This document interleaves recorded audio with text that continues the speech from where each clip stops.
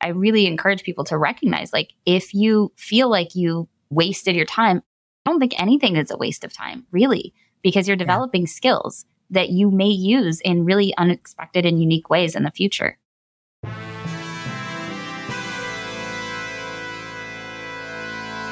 Richard Branson, Michael Phelps, Justin Timberlake, James Carville. Wait a minute. Where are the women?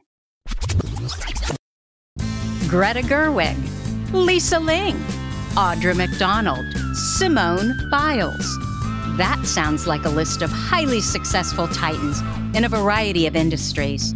They all have ADHD, but you don't hear much about that now, do you? You know what else you don't hear about? Are the 43% of people with ADHD who are in excellent mental health. Why aren't we talking about them and what they're doing right? I'm your host, Tracy Otsuka, and that's exactly what we do here. I'm a lawyer, not a doctor, a lifelong student, and now the author of my new book, ADHD for Smartass Women. I'm also a certified ADHD coach and the creator of Your ADHD Brain is A-OK, a patented system that helps ADHD women just like you get unstuck and fall in love with their brilliant brains. Here, we embrace our too muchness and we focus on our strengths. My guests and I credit our ADHD for some of our greatest gifts. And to those who still think they're too much, too impulsive, too scattered, too disorganized, I say, no one ever made a difference by being too little. Okay, we're live. Teddy bear, get down. I have this golden doodle who wants more treats. Anyway, hello. I am your host, Tracy Otsuka. Thank you so much for joining me here for ADHD for Smartass Women. There is still so much going on in Bookland, so I hope you're okay with me continuing to share these happenings. I am so proud that we wrote a book for women with ADHD that pushes against the mainstream narrative because that's what I do, right? That's what we do. We challenge the status quo. And so I'm tickled pink that we're getting recognition for it. From Making CBS Mornings with Sarah Gelman and her top 5 books to boost productivity and thrive in the new year, to Book Riot's top self-help books for 2024. And we were just included in their 25 of the best self-improvement books to read in 2024, to receiving Amazon's editor's pick for best nonfiction, our publisher's weekly review, and we were just reviewed in the New York Journal of Books, which is the leading online-only book review publication. And I honestly don't know what they could have written that was better than what they wrote. Well, they could have said I walked on water, but then no one would have continued reading. So I'm glad they didn't say that. Regardless, all of this is because of you, our listeners, our amazing book team, and anyone who's taken the time to purchase ADHD for Smartass Women and review it. But enough about our book right now, because I want to introduce you to another brand new book about ADHD that literally came out a week after my book that's just knocked it out of the park, and it's written by the wonderful Jessica McCabe. Look, I've told several people that I interviewed Jessica about her new ADHD book, and they've all said the same thing. Why would you interview someone who has a book that's coming out right after yours on the same subject? Because this isn't pie. There's plenty to go around for everyone. And if the goal truly is to change the lives of women with ADHD, then it would seem that the more of us that are talking about ADHD, well, the more likely that we'll actually change lives, right? It's the ripple effect. And we all come at the same subject in a different way. My focus is looking at successful women with ADHD to see what are they doing right. Someone else's focus may be, I don't know, looking at kids. In a minute, we're going to find out what Jessica's focus is. Regardless, she deserves every success and has been focused on ADHD almost twice as long as I have. I also included her in my book. And by the way, she's also the perfect example of how those of us with ADHD, we often look 10 years younger. I think it's the curiosity, the childlike wonder that Jessica has in spades. And so, of course, for all of these reasons, I am just delighted to introduce you to Jessica McCabe. Jessica McCabe is the founder and host of the award-winning channel How to ADHD. After being diagnosed with ADHD at age 12, Jessica struggled with a brain she didn't understand, like losing important items and having trouble with relationships. Determined to understand her challenges, Jessica reached out to experts, read articles, and decided to share her findings with others. In 2015, Jessica launched her YouTube channel and has since built a community of millions who follow along as she uses up-to-date research, consultations with mental health professionals, and her own personal experience to create fun, educational content to help people better understand their unique brains and live more fulfilled lives. In 2017, Jessica gave a TED Talk on her experience understanding her brain, which has garnered almost 20 million views to date and has inspired ADHD and neurodiversity advocacy around the world. Jessica also has a brand new book out called, of course, How to ADHD, an insider's guide to working with your brain, not against it, with Rodale Books that I'm sure she will tell us all about. Welcome, Jessica. How are you? And did I get all that right? Thank you so much. Wow, you made me sound really impressive. I did all of those things. I don't remember that I did all of those things, but yeah, that pretty much covers it. Thank you. Yeah, you need to celebrate more, Jess, because you've done so much. And I just want, and I know, people are probably thinking, well, wait a minute, she's got a book coming out and she's got a book coming out. But you know what? The pie's always big enough. And I just want to tell you, I hope you're really proud of what you created, because it really is a doozy. I mean, there is so much that you've been through and there is so much that you've learned, and it's beautifully written and you pretty much bear it all.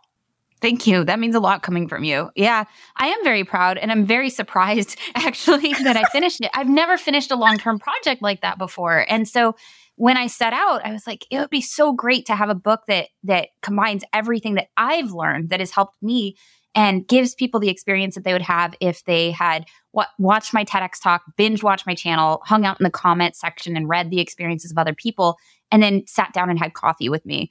And my editor was like, that sounds great. Let's do it. And I was like, cool. Can you give me some comps, like some comparable, like so that I know we're on the same page with what we're writing? And she says, sounds like you know what you're doing. And I was like, shoot, because I really wanted her to show me what this might look like, because I was like, this sounds like a great idea. I have no idea how to actually pull it off. And so with a lot of help, I actually did pull it off. And I'm really proud of what I've written, and grateful that you're helping me get the word out about it. Yeah. I hope you're celebrating it all. One of the things that I noticed is your voice is so clear. It sounds like your videos. Yeah, that's probably because, this is part of the strengths that can come out of the weaknesses. I second guess myself a lot. And so there was a lot of me reading what I wrote to other people and like, what is this, does this sound okay? Does this sound okay? And I got used to reading it out loud to so many people that it really did come out in my voice. And if it didn't sound like it was in my voice, then I tweaked it. I got a lot of feedback on this, which again, I think it's really important for people to understand that sometimes our strengths aren't pure strengths. Sometimes those strengths come out of an area of insecurity or out of an area of weakness. Absolutely. And the things that we do to cope with that end up making us really good at what we do. So I have a question, and I always go first to, let's talk about your ADHD diagnoses. But I really want to ask you this, because after I read your book, I wondered about it. Typically, what we find is you're either really good, talking to people on camera, the audio stuff, right? And I don't even know if that's called the audio stuff, but you know what I'm saying. Versus there's other people who are really good at the writing part. And one of the things, or the thing that you do that I've always been in awe of, is creating those videos. Not so much getting up there and speaking, because I can do a lot of that, but it's the technical stuff behind it and how you organize. Okay, we're going to talk about this. And then you include all the little prompts as you're going through it. Like, how do you do that? How did you know how to do it? Is that just a natural talent? No, I had to. Again, I had to. So when I first started recording videos for the channel, I sat down and I spoke extemporaneously to camera. And then I went into the editing room and I tried to edit it, and it was a disaster. I was all over the place, everywhere. And so I was like, well, that's not going to work. So then I started going, okay, maybe if somebody asks me a question, I can stay a little bit more on topic. So I started, having prompts of like, this question, what is this thing? Why does it matter? Asking myself these questions. And then I would still try and speak extemporaneously. And that was better, but it was still not great. And so what I realized is I need to write scripts. I need to actually script it out. And so now I do vlogs and I can speak extemporaneously a little bit better. But at the time, everything that I put out on my channel was scripted because it was the only way I could stay on topic. It was the only way I could boil this information down in a way that wasn't meandering and all over the place. And I really liked doing it. And what I did was gave myself a framework, because I would brain dump. This was my process. I would brain dump all of the ideas, right? Like, we're great divergent thinkers. We have tons of ideas. I would brain dump anything I might want to include in an episode on a piece of paper or on a Google Doc, whatever. And then from there, I would write a terrible first draft. And then I would write a better second draft. And then I would write another draft, and then I would polish it. And then I would record. And I was going somewhere with that. Hang on. I got really excited. Do you ever get really excited about what you're about to say and then completely forget what it was? Do I ever? Like every single hour? So we were talking about how you were able to build these videos. Yes. So then what helped me when I went to go write that first draft was I would outline after I had all the ideas down. I could never write from an outline because I could never stick to it, right? But if I got all of my ideas out first and then I outlined it, then it was better. And so I had the same outline for every video that I started with, which is what's the problem? Yeah. What's going on with it, right? Introduce the problem, explain the problem, introduce a solution or strategy, and then explain the strategy. And every single video fit in, I could fit my my chaos into these. Yeah. Yeah. And I think that's so important when you have ADHD, whether you're trying to write, whether you're trying to go about your day, whatever it is you're trying to do, to have a basic, simple framework that is flexible enough that, that your you can fit into it, but structured enough that it keeps you from going completely off the rails. Absolutely. Absolutely. And I can relate to all of it. So let's talk about your ADHD diagnoses. What were the circumstances? As I mentioned in your bio, you were pretty young certainly for a girl at that time, right? You were 12 years old. Can you tell us about it? I was very fortunate to be diagnosed fairly early for that period of time. And as a female, especially as a gifted female, right? I'm twice exceptional. The reason why I got diagnosed was because a boy in my family got diagnosed. He fit that stereotypical bouncing off the walls, getting into trouble, the ADHD stereotype, the Bart Simpson type. And he went to get diagnosed. My aunt took him to get diagnosed. And her doctor was very ahead of the times too, and looked at the kid, diagnosed him, really real quick, right? But then he looked at my aunt and he said, okay, let's talk about you. And she was like, what about me? And he ran her through the evaluation too. And it turned out she was diagnosed with ADD at the time. And I love this aunt. I always had a huge, bond to her. She was my favorite aunt. She loved books. I loved books. She was smart. I was smart. She was scattered. I was scattered. I really had a kinship with her. And at the time, my mom looked at me and was like, you're a lot like your aunt.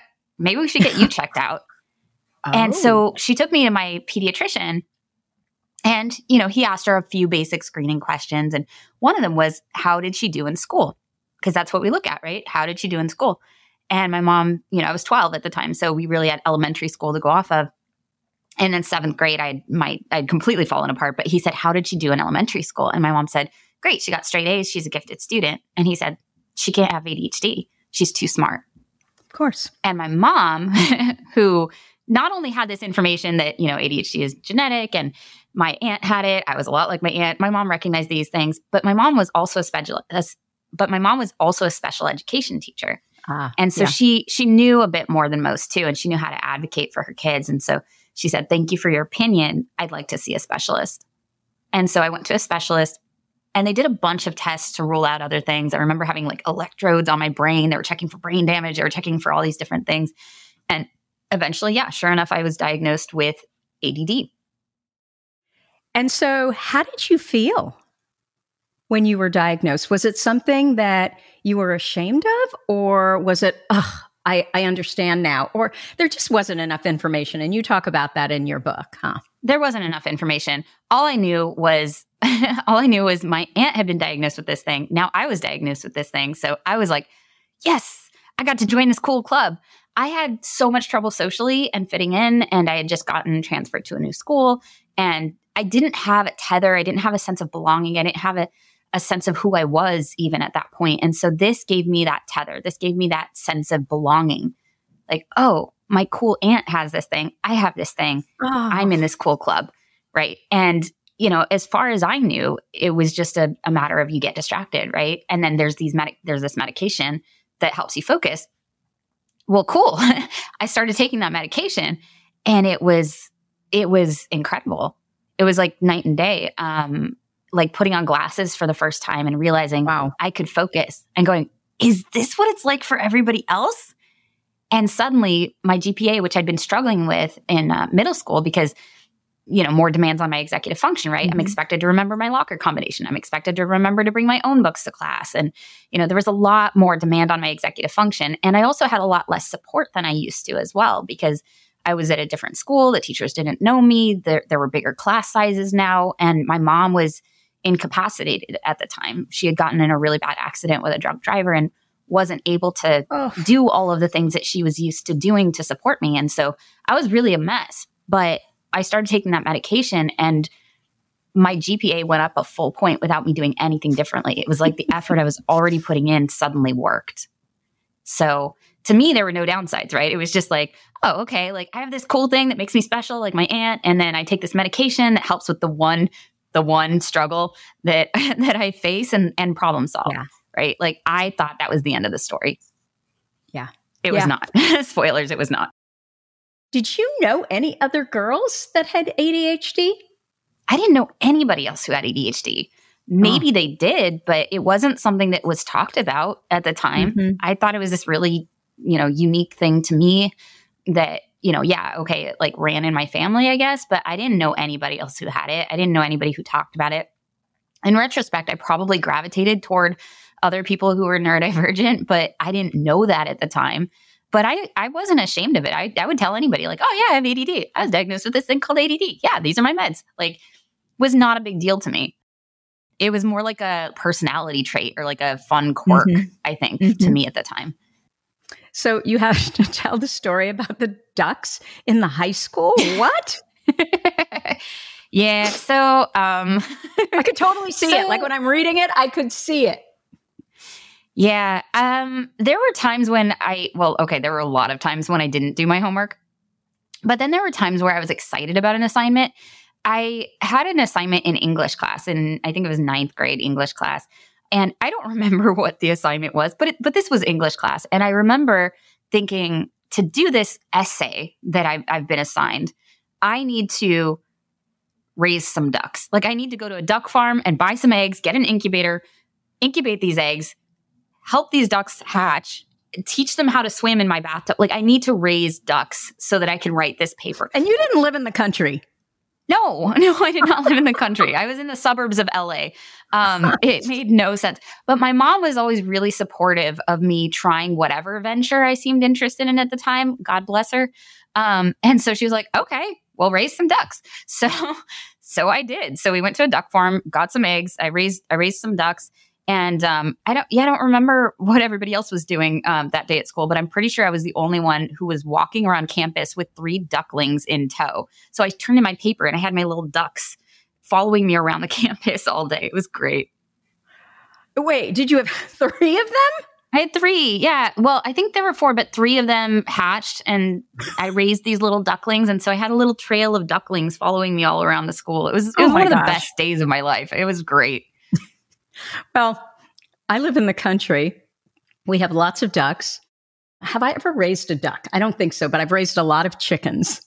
And, yeah, we had chickens too. Just the idea of them walking, like even getting to school, like people don't understand. They're pooping all over the place, right?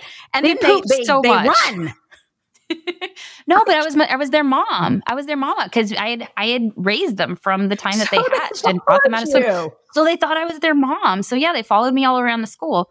And then, I brought them home, and then they pooped a lot. They pooped a lot. And at some point, my parents were like, okay, we do not live in the country, but we know people who do, who have a pond that these ducks can, right? And so I ended up, they moved to a farm upstate. We had somebody who did have a farm who took the ducks in. But it was such a fun project. And I'm so grateful that my mom always encouraged me to follow my passions, even when they objectively made no sense to anybody else. No, I mean, that's what I truly got from your book, is how wonderful your mom was, but also you were beating yourself up a lot, but you were a really wonderful daughter. God, I didn't feel like it. And isn't that the truth? Like, it's so easy to focus on the places where we're falling short, right? Mm-hmm. Like, well, a good daughter doesn't, make it so her mom has to wake her up 5 times in the morning because I was dead to the world. Or a good daughter keeps her room clean, or a good daughter does her homework without having to be reminded 17 times, right? I was aware of all the ways in which I was making my mom's life harder. And it was extra hard because I knew that she'd been in this accident. I mean, she was born with a physical disability. She had one leg shorter than the other. And they tried to do a lot of things to fix it, but they didn't really know what they were doing at the time. So they kind of made things worse. And then on top of that, she was in this horrible accident and her back was broken in a way that would never heal. And so I had this mom, I was in this unique position to have this mom with a physical disability who was in chronic pain. And I was just scattered, right? Like, so what was wrong with me that I couldn't, I not only couldn't make her life easier in the ways I would have liked to, but I couldn't even take care of myself. She ended up having to do a lot more for me than I thought she should.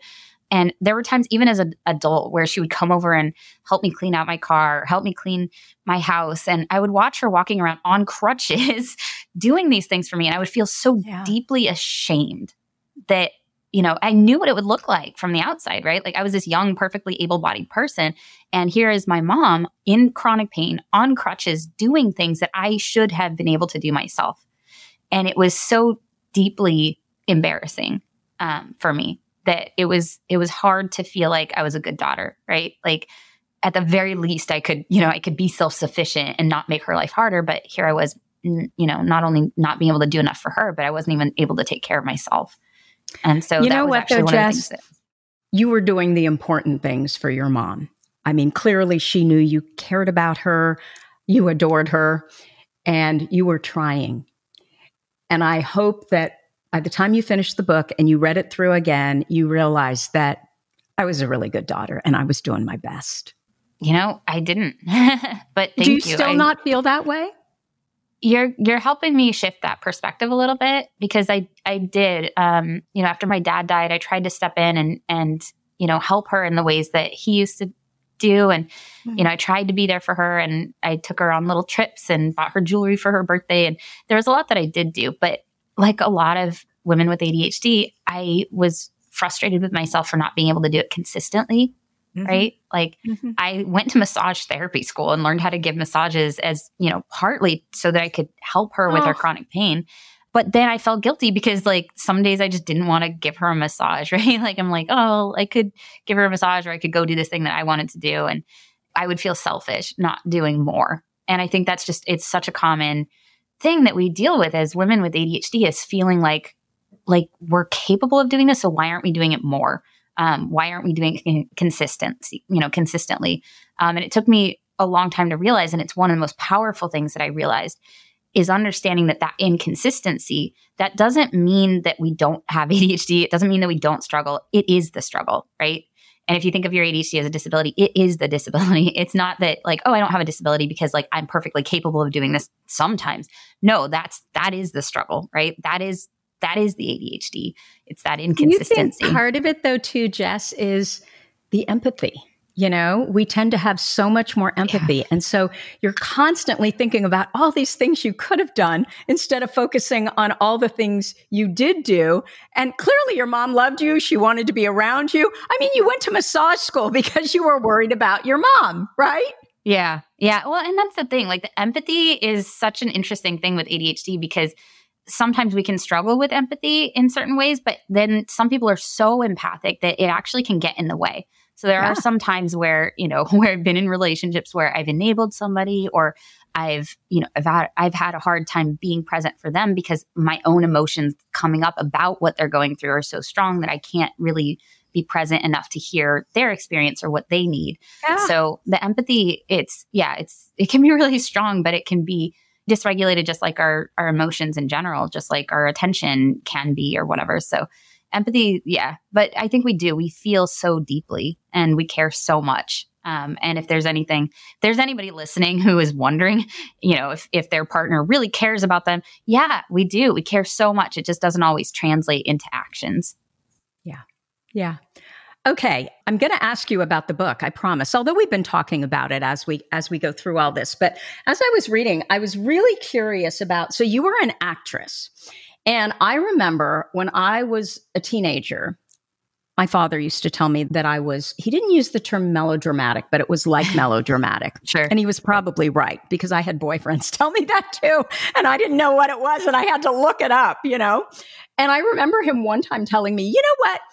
And he was serious. He said, you should be a soap opera star. And I remember thinking, I would love to be a soap opera star, but I could never remember the lines. There would just be no way. You were an actress. How did you do this? Or do you not struggle with working memory the way I do? Oh, no. Working memory is, as my report delightfully understates, a relative area of weakness for me. My verbal comprehension is incredible. But my working memory is awful. And so memorizing lines was the bane of my existence. I would try so hard and so long to memorize lines, and I would still show up and not have any idea what I was going to be saying. And a lot of times, that combined with the self-esteem issues that can come along with ADHD, I would go into the room and give a performance that basically said, I'm sorry for wasting your time. Mm. But I did get really good at cold reading. So glancing down at the script and looking up and delivering lines, I got really good at that because I kind of had to. And so when I started, with my channel and doing scripts, instead of I gave up on the idea of memorizing real quick because it was such a tight turnaround. As soon as it was written, I needed to shoot the next day. There was no way I was going to memorize this. Just no way. So I printed everything out in 30-point font and I put these pages on a whiteboard that I got at Staples, and I would just glance down at the lines and look up at camera and say them. And I'd glance down at the lines and look up at camera and say them. And we would just edit that out. So the reason my videos punch around so much is to hide that, is to hide me looking down at the lines and looking up at camera. And I think that's one of the great things about people understanding that ADHD brains work differently now, is understanding that the way that we are going to accomplish the same results might look a little different because we have to navigate around these challenges, right? But we can lean into these strengths, many of which are because of the ADHD, but many of which we've developed as a result of having ADHD. I got so good at cold reading because I couldn't memorize lines, but now I'm really good at it, right? And so when left to our own devices, I feel like we're really good at finding the ways to get the thing done. It's when we have to do them in the way that other people expect us to that it becomes an issue. I was recording a video. This was before ADHD. And I remember I had this young Stanford videographer. He had just graduated from Stanford and he was clearly brilliant, right? And he refused to let me use a teleprompter. And I told him, I am really good on a teleprompter. You won't even know I'm on a teleprompter. He's like, no, it won't come across naturally or as natural. So what he made me do, and I don't know, he was like probably 23 years old. I'm not sure why I didn't just tell him, stop, I'm paying for this. We're doing it my way. But he would read me a line and then I would have to read it back. And I couldn't even read one line back. Like I couldn't do it. And I was so embarrassed and mortified and then really irritated because I'm like, I paid for this. I'm going to do it my way. And so the video came back and you could just tell where he had to do all this cutting because I was so bad versus if you give me a teleprompter, I'm totally comfortable and I'm great. Mm-hmm. But you're right. It's because we're not doing it their way, right? Then we feel like, oh, we're cheating. Yeah. Yeah. And to me, it's the difference between like if you have a PC or a Mac computer and somebody's giving you the manual for a PC and they're like, use these commands. And you're like, those don't work for my system. Well, but that's how you do it. And if you do this other thing, then it's not going to work. Well, okay, but you're on a different system than I am. So on my system, this is how it works. Right. And I wish that people would trust us a little bit more and try it our way first. If you tried the teleprompter and it wasn't working, then okay, try something else. But if you know what's going to work for you, I wish people would believe that. Yeah. Don't get talked out of it by some pissy little, 23-year-old Stanford. I think he was an MBA. So. Yeah. But also, he I was think he would be amazing. He knew how to do it. I think you would be amazing on a soap opera. I'm just going to put it out there. Like, I think that I would watch that soap opera so hard. Oh my God. You're so cute. What I want to say though, too, is, when we talk about ADHD and trauma, I am sorry, but being an actress and struggling with all these things is trauma alone. Like, I can't even imagine, you've got to show up at a moment's notice. You're supposed to always look good. They're talking about how you physically look. Your memory, is bad. I just can't even imagine a worse trauma than that. It was a bad fit. Now, in retrospect, the one aspect that was a good fit, and I think you kind of touched on it with the soap opera star thing and the melodramatic, is we do feel things so deeply, and we can be so present and in the moment and good at connecting with other people that there were some incredible performances sometimes that people could get out of me because I could feel so deeply, and I'm used to being vulnerable, and and there is something unique about me that I bring to the table. But the having to sit still or stand still and memorize your lines and look a certain way and be a certain way. It was really interesting because I was getting it from both sides. I was getting from society, this is what you're supposed to be like. You're supposed to show up on time and be neurotypical, meet these neurotypical standards, be consistent, in the workplace, be consistent, show up on time, be professional, meaning don't have feelings or don't show them. And then on the flip side, it was, okay, but as an actress, you have to look this certain way. You have to be this certain way. You have to fit into this box. So I was trying to cram myself into two boxes that I really, really didn't fit in. And that there was some trauma around that. And I developed disordered eating because it was, I would get yelled at for eating a bagel. And then the stress of having to memorize my lines and having to be a certain way and having to look a certain way, it was really stressful. And the only thing that I knew to do to cope with my stress was to eat. And so the more, berated I was for these things, the more I would secretly binge essentially. And then I would have to diet and go to extreme lengths with my exercise and stuff to try and combat that. And it was really tough. And it took me a long time to undo some of these messages of this is what you're supposed to look like. This is how you're supposed to be in the world, and start to figure out who I was on my own, because from a pretty early age, I was taught that who I was and how I was wrong, but that I had potential, right? I had the potential to be what everyone else wanted me to be. And it was this close all the time. And I just couldn't get there. It was really tough. Yeah. And I think that's a big one, right? That unexplained underachievement. And it may be that people from the outside look at you and think, oh my God, she's all together. She's perfect.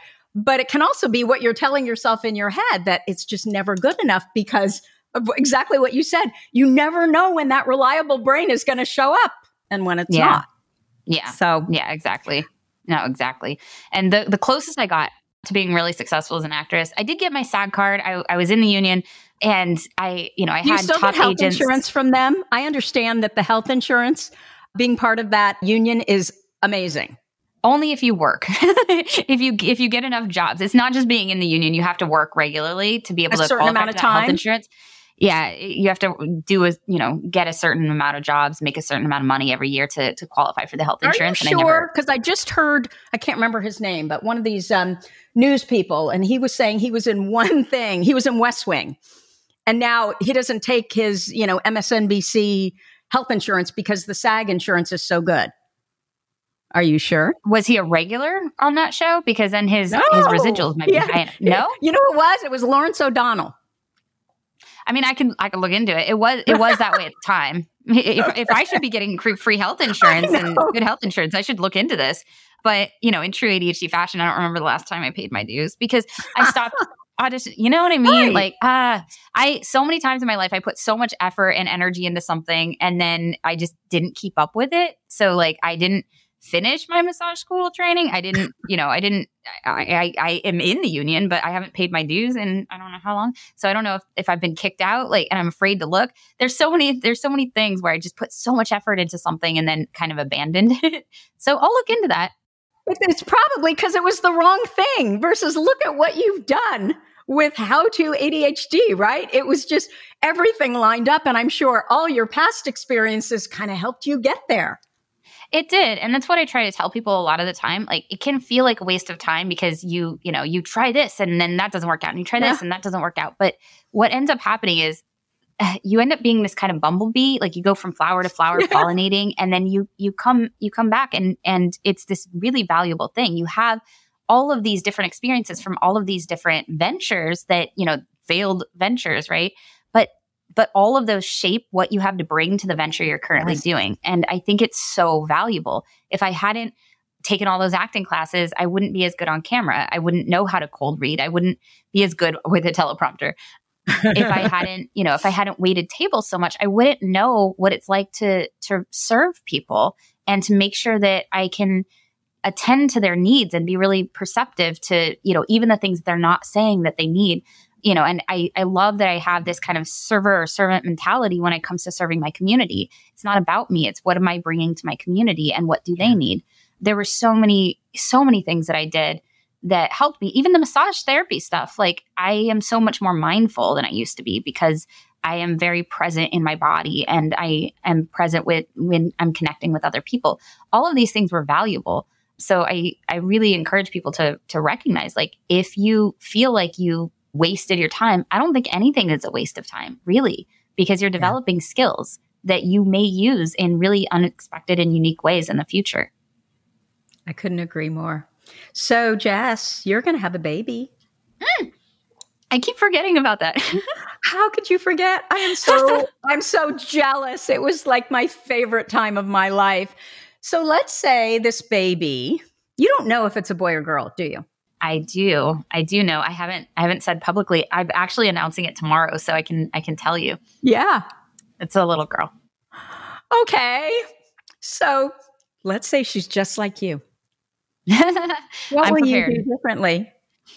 For my daughter? Yeah. I would do a lot of the things that my mom did. My mom kind of intuitively did a lot of things, like have a launch pad by the door and have a structured time where you come home, you have a snack, you do homework. There was a lot of structure and routine and stuff that she kind of provided me intuitively, as well as encouraging the different interests, right? If I wanted to play flute, she's like, cool, we'll give you flute lessons. I wanted to play piano and I did that for a little bit. And then I was like, no, I don't like it. I don't feel like this is my thing. She's like, cool, you're not doing piano lessons anymore.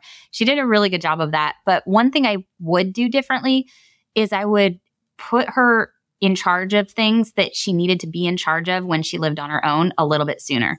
My mom was so good about doing so much for us that I went from being at home and in high school, and I could really just focus on my school work and my job and my boyfriend and stuff. And I wasn't really responsible for anything at home. Like, every once in a while I'd do chores, but she was still doing my laundry. She was cooking for us. She was doing all of these things. And so what happened is when I went to college and I moved in with my boyfriend, I had no idea how to keep house. I had no idea how to do laundry. I had no idea how to cook for myself. And I really struggled because I was not only having to learn all of these things for the first time, but I was also dealing with the double deficit of college, where there are more demands on your executive function because of college, and there are more social pressures. There's parties to go to and all these social distractions. And so I was really, really struggling without my mom there to help, which is one of the reasons why, even as a young adult, she'd have to come over and like clean my house for me. So I think I would probably, as early as possible, put my daughter in charge of what she could handle, and even let her fail a little bit, because it's better to fail a little bit now than to fail utterly and completely when you're suddenly having to do everything on your own. Anything with interest and your daughter? Tell me more. I'm just thinking, so I have 2 kids. My son is 21. He's a senior at NYU. He's the one who started all this, basically. And he just announced that the kid who hates school, he's signing up for 6 or 7 more years. He wants to get a PhD in psychology. He wants to be a psychologist, which finally makes sense because he was talking banker before, He was really interested in IB. And I'm so excited because the things that he talks about wanting to study are actually things like he wants to figure out, like, how does a dyslexic brain learn how to read? And when we want to figure out things for ourselves, I think our best purposes give meaning to our past, right? Mm-hmm. So my question was, as far as, do you think if you had had more help cultivating interest early on, would that have been helpful? Or now that you've been through it all, are you kind of like, well, I'm glad I went through every single one of those experiences? You know, I'm still really grateful that my mom let me try things, and then when I was done, I was done. What I do wish that I'd had is maybe a little bit more of a conversation when I was like, and now I'm quitting, for her to be like, okay, what's the issue here? Because I think sometimes it was that I wasn't making enough progress, and sometimes there were ADHD challenges getting in the way, right? Yeah. So there are things that I wish that I had stuck with. I wish that I'd stuck with learning to play the piano. My reasoning for stopping playing the piano was not a good one. It was, well, my hands are small. I'm never going to be that good at this, so I don't want to waste my parents' money on lessons. And I wish that my mom had a little bit of a conversation of like, and why you're not do a you good want daughter. that? You weren't a good daughter at all. You were always thinking about your parents first.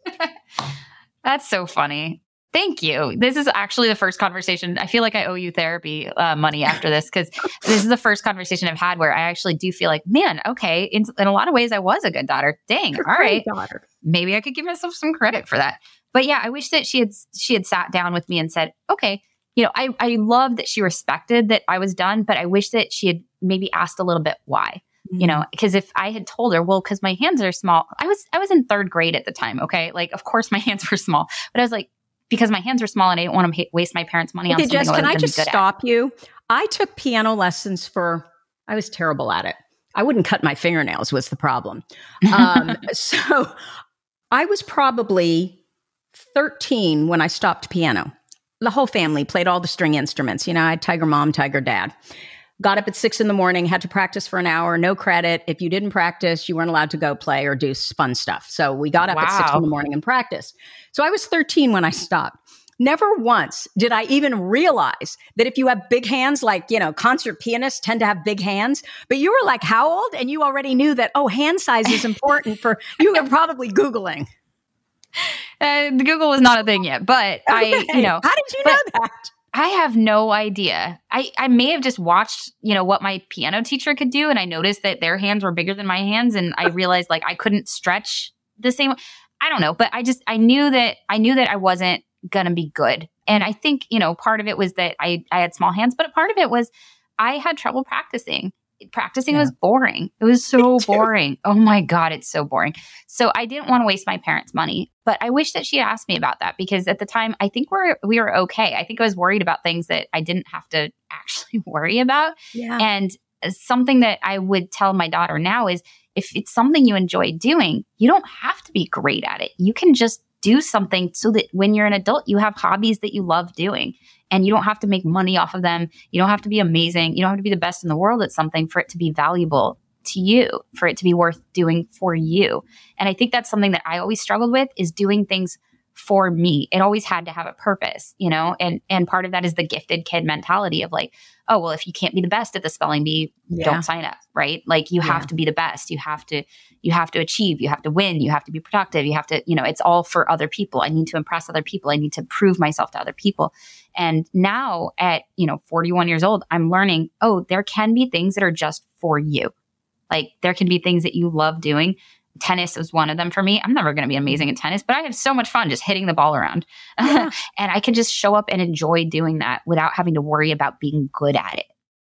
Yeah, absolutely. I just want to say you are embarking on what I hope will be the funnest part of your life. And if it's not, it's because you're trying too hard. Just have fun. You know, ultimately, all kids need are parents who love them, right? They walk into the room and you light up because they're there, and all the other stuff doesn't matter. So I'm so envious. I would love to go back there. And of course, my memory is so bad that I can't remember. Like, you know, I literally, people say, oh, cherish every day because it goes by so fast. No, really do that, because it sounds like your brain and my brain work in a similar manner. It does. Literally, you will wake up one day and they're gone, and wait, how was that 18 years? Like it just goes by so fast. Aw. And you don't remember all the little things in between, right? And then when I go to the photo albums, it doesn't make me happy. I get sad because it was so much fun. And I don't think I'm ever going to be able to recreate that. Dogs are just not the same. They're not. But anytime you want to visit, I'm probably going to need help. Oh my gosh. I love babies. And I don't know that I'm going to have any grandkids for a long time. So that's not going to happen either. So I know people just think that woman's scary. Get her away from my kid. But I'll go see a kid and I'll like, can I hold her? And they're like, I don't even know you. That's really sweet. But that makes me feel so much better because it's one of the things that I'm anxious about is I have trouble managing my own life. So what happens when you have a kid and, how much more anxiety inducing is that now you're not only responsible for your own executive function, but for a child, it's a little scary. And the role model that I had, my mom didn't have ADHD. My mom was neurotypical. And so I'm holding myself to this standard that I can't probably reasonably reach, right? And I have to accept that I'm going to bring different things to my child's life than my mom was able to bring to mine. But it's really nice to hear from somebody who's been there that it was a wonderful time for you. So it's all about positive emotion. And you may be a sandbox mom, actually, when I think about you and, what I've read about you in your book. I was not. What's a sandbox mom? The kind of mom who will literally just sit in the sandbox and oh yeah, no, I'm totally a sandbox mom. I will totally sit in the. You know why? Because part of it is like I miss being a kid. It was so fun. It was so fun. I want to revisit my own childhood. That sounds amazing. And I'm going to be teaching my kid about emotions, and I'm going to be like, oh right, yeah, we should pay attention to our emotions. I feel like I'm going to kind of like go through my own childhood. Yes, with my child. And that's exactly what happens. And it sounds like you had such a lovely relationship with your own mother that you'll do the same thing with your daughter. I am absolutely certain of it. Just don't beat yourself up for those things that you don't do well. I mean, as I was starting to say, all my friends were stay-at-home moms.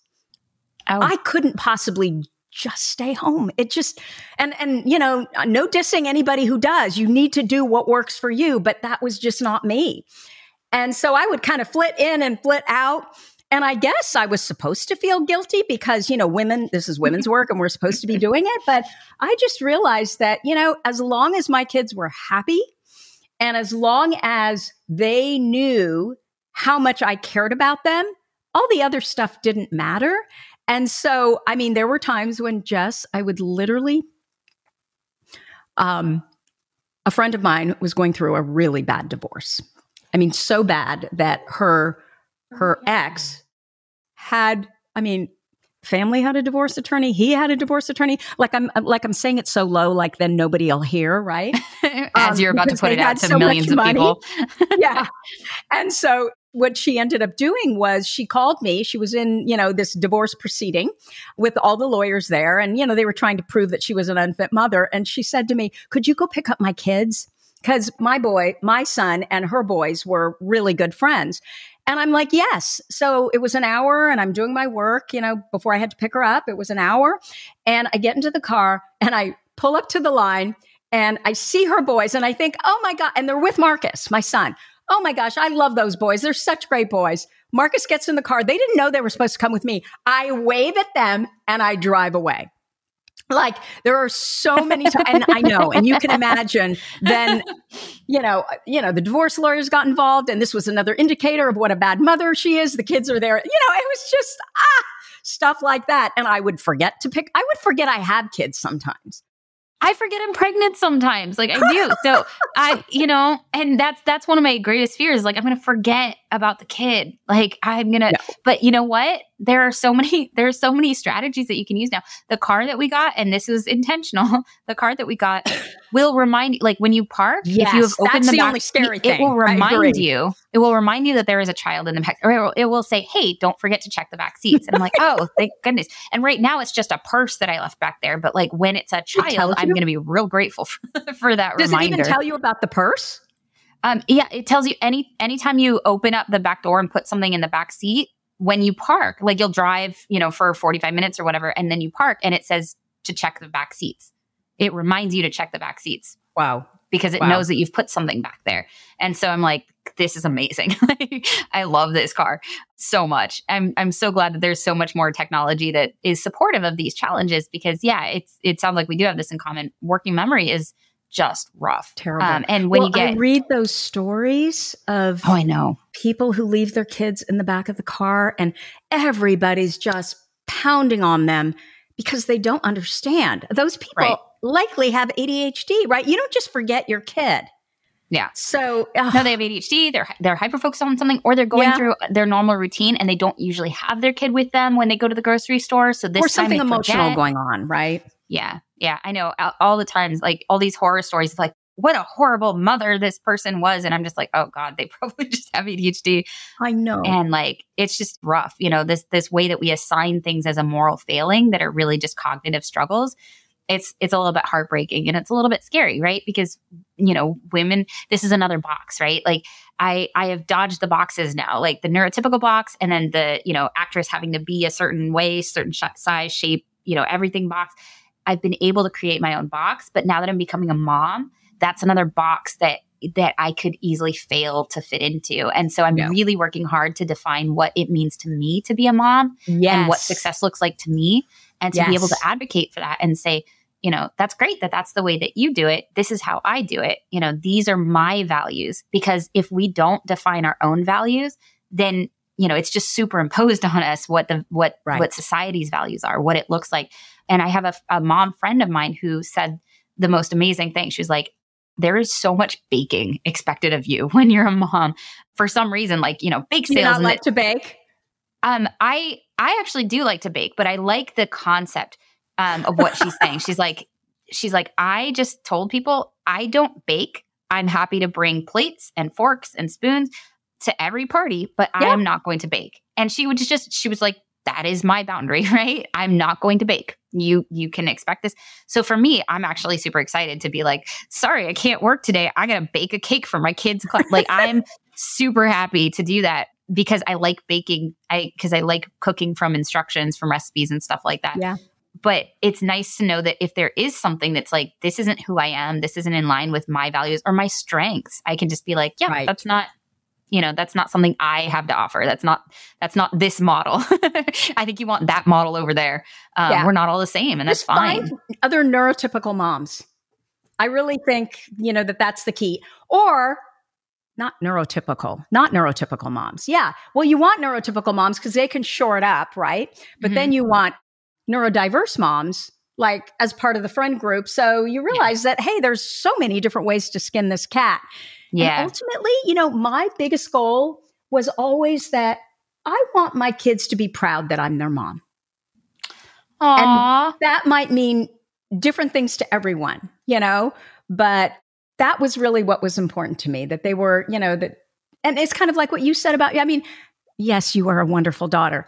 You always come, even when it's like, oh, well, I'd like this thing to be different, but my mom did all these great things. Like you're so loyal and kind to your mom, as you should be, because it sounds like she was a fantastic mom. Okay, Jess, we need to wrap up. Wonderful. Tell us about your book and anything you want people to know about it.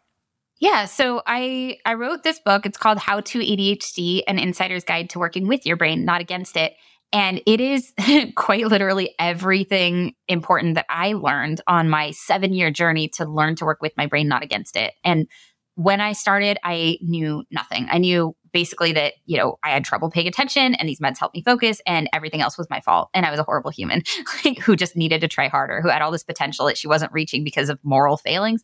I don't know. I was not in a great place when I started. And I was really disempowered because on the days when I couldn't get my meds, which, we all know there's a stimulant shortage right now, I had no other tools and I felt useless. Right. And so I went from being really disempowered, feeling like terrible about myself, to learning all these tools, learning the language for what I struggled with, learning what I could do about it, all these strategies and everything, to coming to a place of real self-acceptance.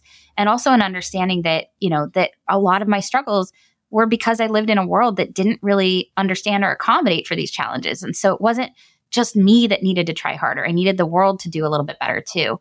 And then in the end, I have this toolbox full of strategies. I have a strong sense of self. I like who I am. I like the life that I'm living and that I'm building. And it was such a powerful transformation. I wanted to put everything that I learned that helped me get there into one book. And so that is this book. It's how to motivate your brain, how to sleep, how to feel, how to, dealing with our emotions. We have these big emotions that we often try and stuff down. And that turns out not to be the way to handle it apparently. How to people, how to make friends, like all of these things that I learned are in this book. And not only the strategies that I learned, but I include quotes from the community about how they use these different strategies or what they do that's really unique. And so it's such an important book. It's one that I wish that I had. And it's one that I'm glad to have myself as a resource. There are a lot of parts of this book that I used to help me get through writing this book. And I personally revisit this stuff because we can learn all of this stuff, but remembering it, retaining it and then being able to access it when we need to is really tough. And so now anytime I'm like struggling with sleep, I can go back to that sleep chapter and be like, right, what am I doing? Like, what are my options here? Yes. And I think it's a really important, powerful resource. There's also pre-order gifts right now. So if you go to howtoadhdbook.com, you can find where to pre-order the book, as well as if you scroll down to the bottom of the page, there's a form for pre-order gifts. So you can actually get the entire chapter on motivation already, even before the book comes out. So give us the URL again. The URL is howtoadhdbook.com. Well, that makes sense. Jessica, thank you so much for spending time with us here today. It was lovely to get to know you. It was amazing. We have to catch up and have coffee, and you have to come meet the baby when the baby's here. Yeah. So you're in LA. I'm in Seattle now. Oh, you're in Seattle. Okay. Well, we're on the same coast. Okay. We're going to take you out of here. So that's what I have for you for this week. If you like this episode with Jessica, please let us know by leaving a review. Our goal is to change the conversation around ADHD, helping as many women as we possibly can learn how their ADHD brains work so that they too can discover their amazing strengths. Thank you so much for listening. I'll see you here next week. And don't forget to go order my book at ADHDforsmartwomen.com/book, and then go order Jessica's too. Okay. Thank you. Bye-bye. You've been listening to the ADHD for Smartass Women podcast. I'm your host, Tracy Otsuka. Join us at ADHDforsmartwomen.com, where you can find more information on my new book, ADHD for Smartass Women, and my patented Your ADHD Brain is A-OK system to help you get unstuck and fall in love with your brilliant brain.